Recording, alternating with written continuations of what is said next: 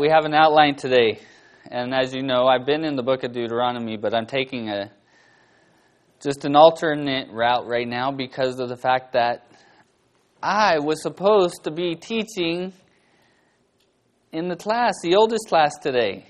Yet, because I wanted to give Pastor Stokes a reprieve and allow him to do some other stuff that he needed to get done, and hopefully he gets some rest, I am doing this on Tikva, which is actually what we focused on at youth camp this year.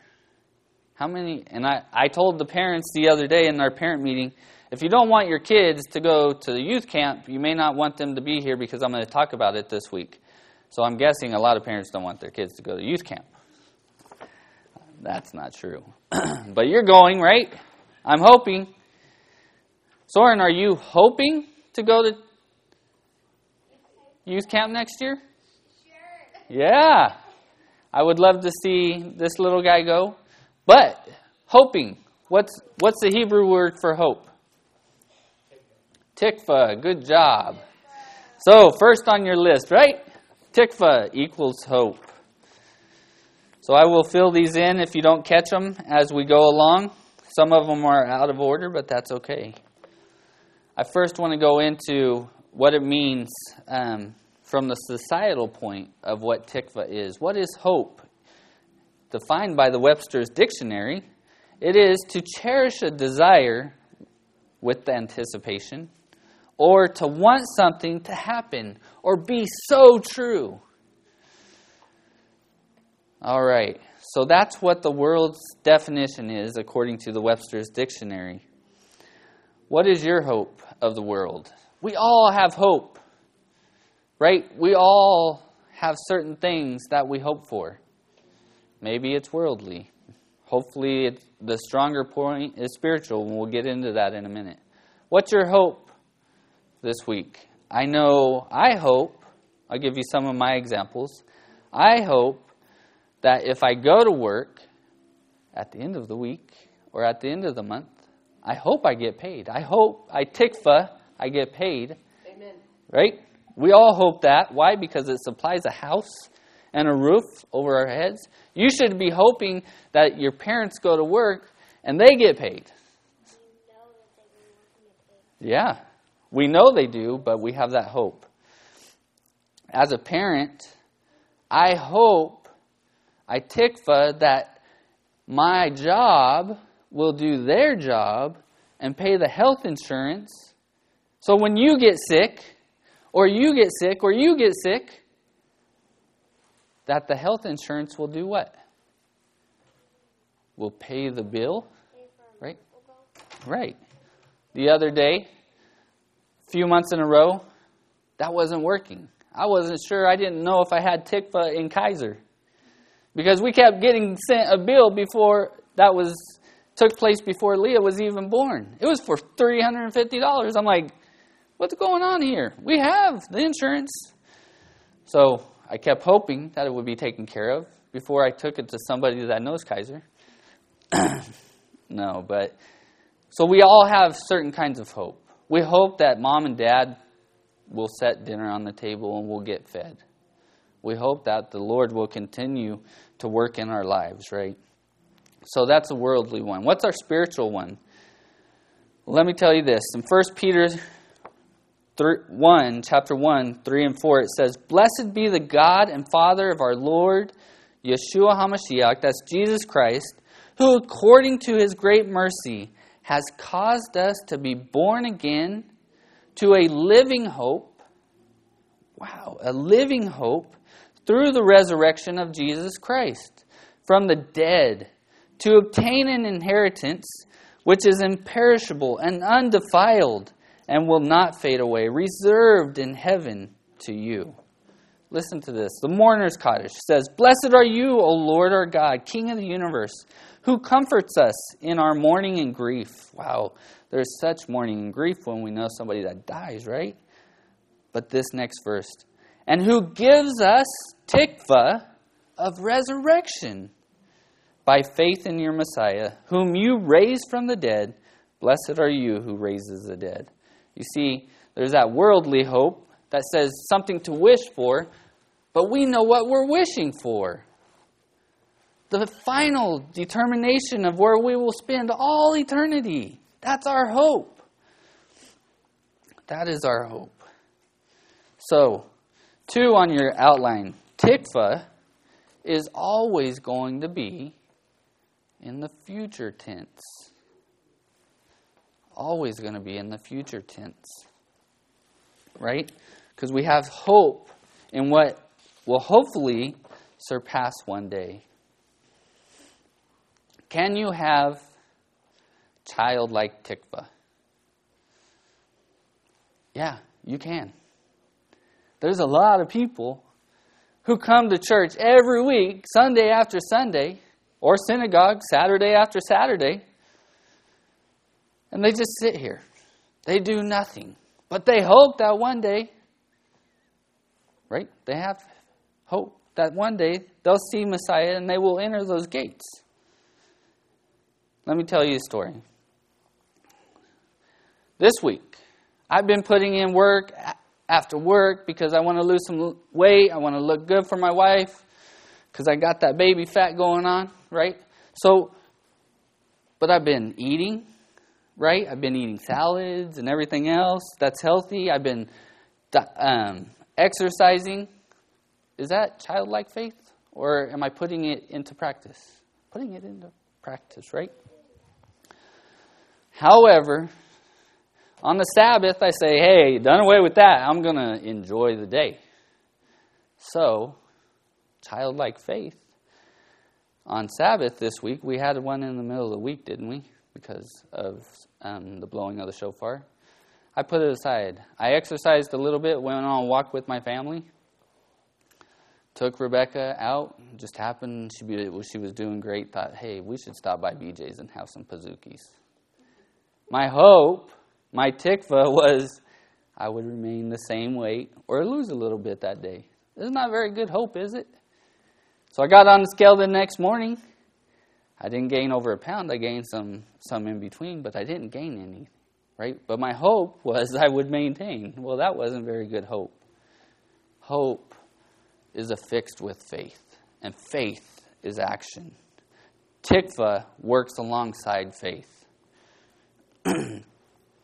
So, do you have a childlike faith? Should we be growing in it? Scripturally, John 20:29 says, Jesus says to Thomas, his faith, his hope was like a child. Because you have seen me, you have believed. Blessed are those who do not see and yet believe. Jesus said that to Thomas himself. You see me, you said you wouldn't believe unless you saw the nail-stricken hands and the pierced side. Childlike tikva. We want to grow our children, right, into mature adults, into having strong faith and a strong hope in Messiah. When I was a child, I did things as a child. When I grew, I put them aside. Growing up, no matter when it was, when I was Anna's age or Soren's age, I was told, pretty much this is my mindset up until adulthood even. Don't steal, don't lie, don't bear false witness. Don't do any of that. I thought, wow, God just doesn't want us to do anything and have a boring life. But He doesn't, does He? He wants us to help the poor. He wants us to go visit the widows and the orphans. He wants us to shine His light. When people say, why are you doing this? We say, because of God. Our tikva, our hope, is because of Him.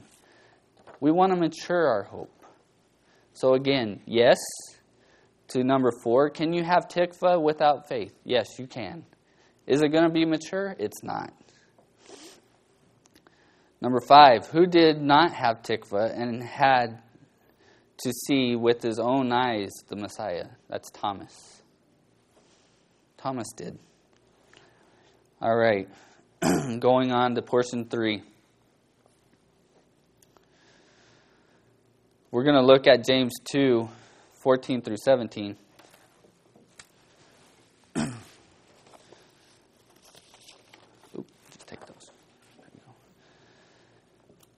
In James 2, 14 through 17, we're going to look at maturing our tikva, maturing our faith, right? Because it works alongside, and it says, "What use is it, my brethren, if someone says he has faith, but he has no works? Can the faith save him? If a brother or a sister is without clothing and in need of daily food, and one of you says to them, 'Go in peace and be warmed and be filled,' and yet you do not give them what is necessary for their body, what use is that? What use is that small faith? Even so, faith, if it has no works, is dead, being by itself." We take hope that God supplies for our needs. We need to supply for others, knowing that He will replace what we have with even better. The other day, like I was sharing with you, I took Rebecca to BJ's for those Pazookies. She didn't know anything, and my first stop was at a small town like dairy place, or not even dairy place, but a burger joint, I had hope that they would have ice cream. Well, that was the wrong kind of hope. They didn't have ice cream, they had burgers. But something even better popped into my mind, so we did that. See, when we do what God says, He replaces it with even better. It replaces it. This is number 6. How do you make tikva stronger? You put faith into practice. Right there, James says you can't have faith. It's pretty much dead if you don't do the works. Are any of us at all going to work our way into heaven? We're not. The Scripture says not one of us will work our way into heaven, right? But we can have faith, and we take salvation gets us there. The smaller tikva gets us there because we have the hope. But our faith gets us in, and we start doing works because we take that faith seriously. Hebrews 5:13 through 14 says, "For everyone who partakes only of milk is not accustomed to the word of righteousness, for he or she is an infant. If all you're doing is sitting here week after week," and I've known people for years to just sit there week after week. But when they start putting it into practice, it says, "But solid food is for the mature, who, because of practice, have their senses trained to discern good and evil." Wow. We've got to take that tikva, that hope, and put it into practice along with our faith. Why? Why should we do this? And how do we do this? Well, according to the Scriptures, I've told you guys before, this is a great outline for parenting. It teaches us what to do and how to do it. So as Rebecca hears me telling Kara, "Hey, what about going to the park today, and we'll do our walk and we'll let them play?" She hears that. She has hope. She's sitting there. She's doing nothing for it. How do we mature our children? The same way God matures us. This is something that you can do in the congregation. This is something you can do in the community. It's small. Just do it. And as you do it, you start to take that next step. And He starts to mature you there. I tell Rebecca, if you clean your room, we'll go to the park. Right? I start giving her responsibility as she gets older.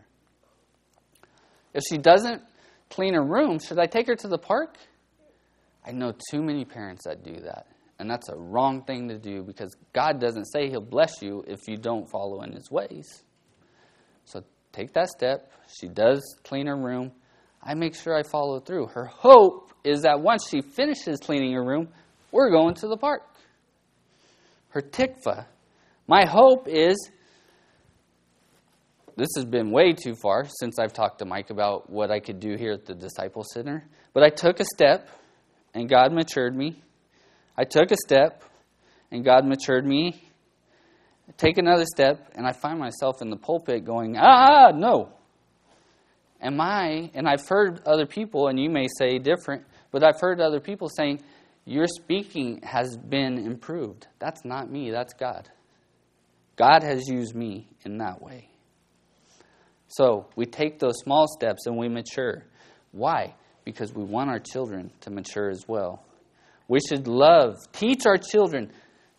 Soren, did you know this? That you should love discipline? You should love it when your mom and dad get on to you for doing something wrong. Yeah, I know. It's not good, huh? It's funny. Turn over to Hebrews 12. Let's look at this passage. Why?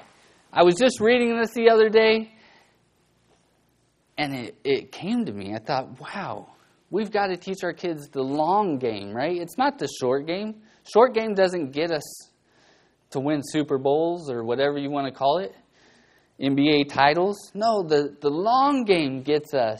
When we play 10 yards at a time, that's fine, but we have to remember the longer game. And the discipline is that. So, Hebrews 12, 7. It is for discipline that you endure. God deals with you as with sons. For what son is there whom his father does not discipline? But if you are without discipline, of which all have become partakers, then you are illegitimate children and not sons. Furthermore, we had earthly fathers to discipline us, and we respected them. Shall we not much rather be subject to the fathers, to the Father, one and only Father, and Spirit, and live? For they disciplined us for a short time, as seemed best to them. But our Father in heaven disciplines us for our good, so that we may share in His holiness. All discipline, this is why we do it, all discipline for the moment seems not to be joyful, but sorrowful. Yet to those who have been trained by it, afterwards it yields a peaceful fruit of righteousness. Wow, I want a piece of that fruit. It seems harsh at the time. I don't want to get spanked. I never did as a child. I take it back around 7 or 8 when I was getting used to my mom's. I was like, you spanked me before you ground me. Right?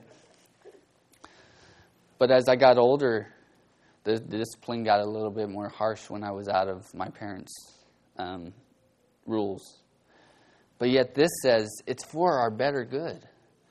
Just this week, Rebecca knows not to play in here. But yet she was on Wednesday night. And Pastor Mike said, hey, to a few of them, stop. You know better than that. And they stopped right away after Pastor Mike got on to them. And this verse, she and I had already discussed. And I thought, how do I make this a learning experience for her? And I called her over. I said, hey, you need to actually go to Pastor Mike and say thank you for correcting me. Thank you for caring so much about me that you're willing to stop me from doing something wrong. That's a shift in your mind, is it not? When those people come to me and I'm doing something wrong and they say, Trevor, you shouldn't be doing this. What? Okay, thank you. Should it take 2 or 3 to come at? No, hopefully not. But if it does, thank you for correcting me. I don't want to do something wrong. I hope we have those type of relationships. Okay. Why? Why do it this way? It's so hard, isn't it? Not easy to raise our kids in this way. So, should we discipline our children? Absolutely. The Scripture teaches us to. Do it appropriately and according to their age appropriately. Why do it this way? Proverbs 22:6 says, raise up a child in the ways of the Lord, and she shall not depart from them when they grow older. I love that verse. I love that verse.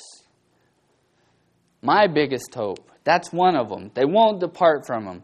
3 John 1:4 says, I have no greater joy than this, to hear my children walking in the truth. Beloved, you are acting faithfully in whatever you accomplish. Wow! My mom has that in her house. And she says, Tikva. I don't have to tikva anymore. I don't have to hope. I see my children raising her grandchildren that way. Wow! I don't have it. I'm still in the midst of it, which is a trial and tribulation, but it purifies us, right, for the better good. I tikva that my children, all 3 of my children, And watch out if one of your sons is actually going to marry my child, because I'm already praying for him. And there will be a lot of faith that goes alongside of that with each one of those boys. And they will have to come along. But I pray for them right now. I tikva, oh Lord, that you will raise men up for my daughters. And that you, oh Lord, will be the one that guides them towards my daughters and in that marriage. I tikva, I hope that happens. And I believe it will, because my daughters will not let anybody but that happen with them. So that's my biggest tikva, that this faith will be passed on. Don't turn to Hebrews 11. Don't do it, because I want to play a little game with you guys. You want to play a game? Okay, we're going to play a game. So you guys don't turn to your Bibles in chapter 11. No, not even the adults, because now we're going to... Do you guys want to do the young adults against the adults, or would you guys rather just play it by yourselves? I'm going to let the littles answer that. I'll let you play against yourself, because I was hoping for at least 5 or 6 of you guys today, but there's not that many. So as I read through this, on the back of this, okay, first let's go through this. How do you make tikva stronger? By faith in practice. Children shall be raised within the ways of the Lord. Teach our children to love discipline. And then I wrote out that verse in John, or 3 John 1:4, for you. So, on the back, you should have bullet points, right, or numbers. I'm going to go through here, and I'm going to read, but I'm going to take out the person, and you write in there which one you think it should be. But in Hebrews 11, before we get to the first one for you guys, it says, "Now faith is the assurance of things hoped for, the conviction of the things not seen. For by it the men of old gained approval. By faith we understand that the worlds were prepared by the word of God, so that what is seen was not made out of things which are visible." Okay, so again, you can't see it, but there's tikva there. First one for you guys, which I have the answers, so that should... Where did mine go? I have them. They're not here. All right.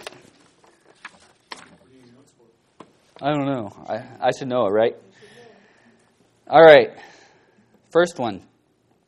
By faith, someone offered to God a better sacrifice than Cain, through which he obtained the testimony that he was righteous, God testifying about his gifts. And through faith, though he is dead, he still speaks.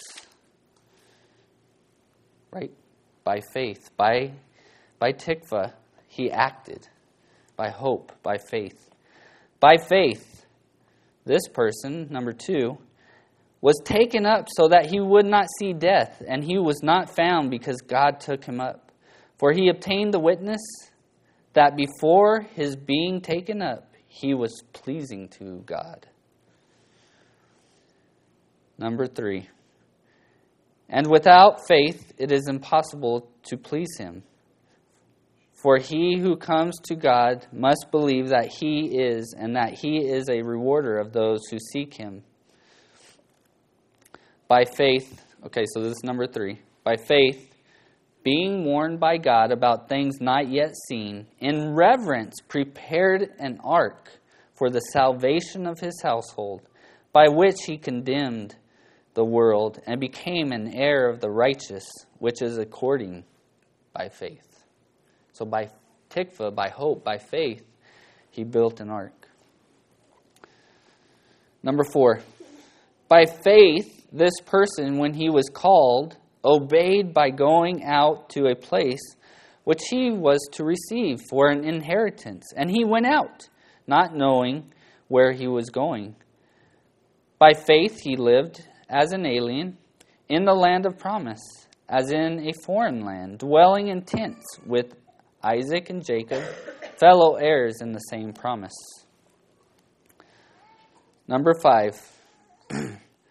By faith, even this person herself received ability to conceive, even beyond the proper time of life, since she considered him faithful who had promised. Now the next verses don't have a person. Therefore, there was born even one man, actually it does, one man, and him as good as dead as that, as many descendants as the stars of the heaven in number, and innumerable as the sand which is by the seashore. All these died in faith, without receiving the promises, but having seen them, and having welcomed them from a distance, and having confessed that they were strangers and exiles on the earth. So I didn't write that one down. Okay, so we're going through 16. For those who say such things, make it clear that they are seeking a country of their own. And indeed, if they had been thinking of that country from which they went out, they would have opportunity to return.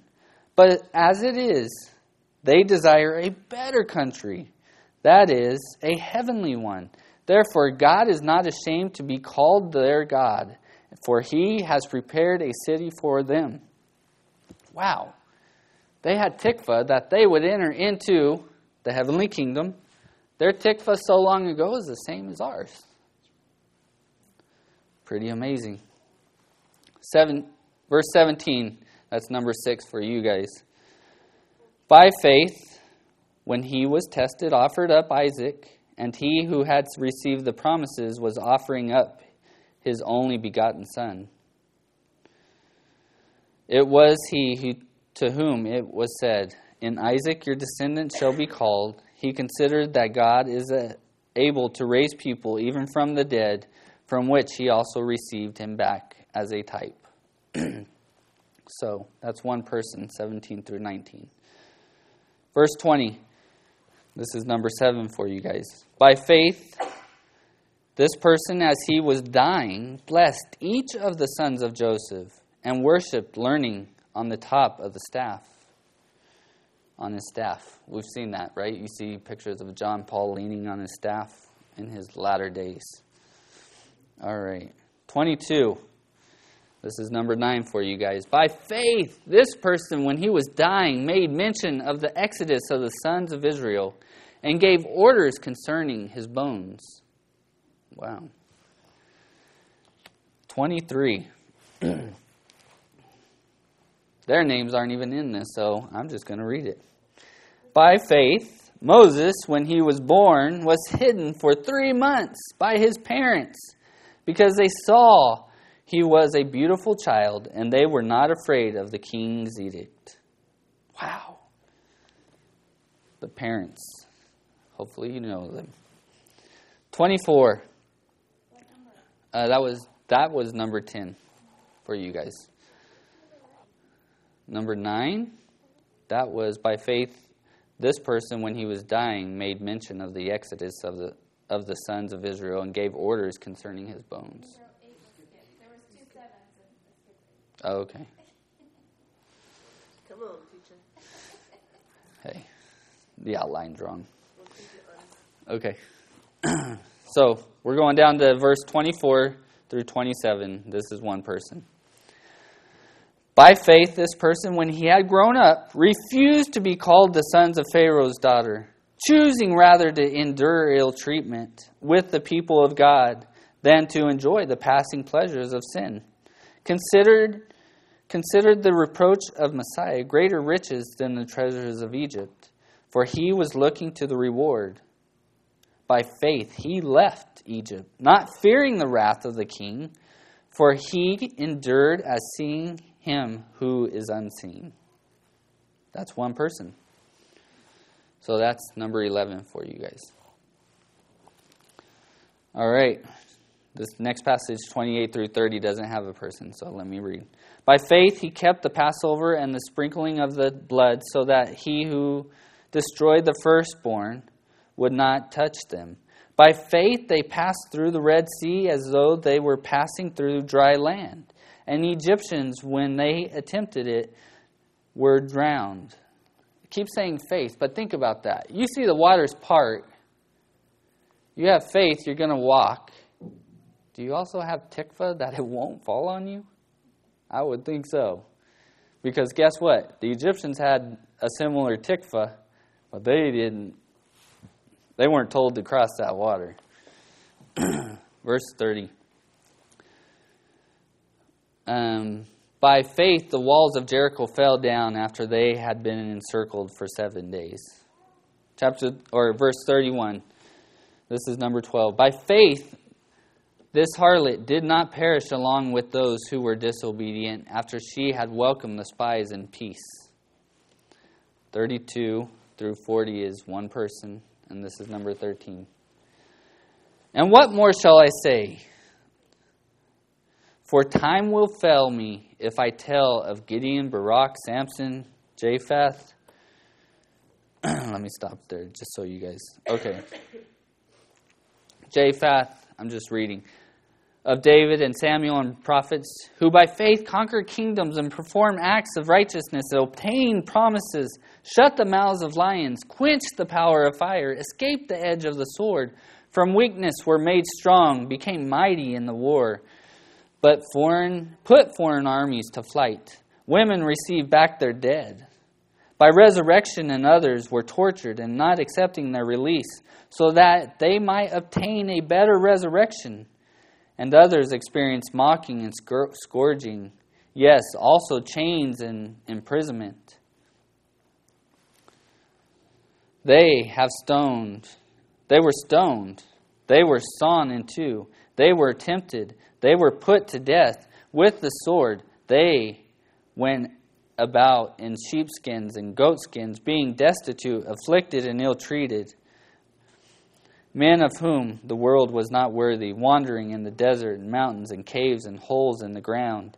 And all these, okay, this is tikva, so I could break this down. I will afterwards.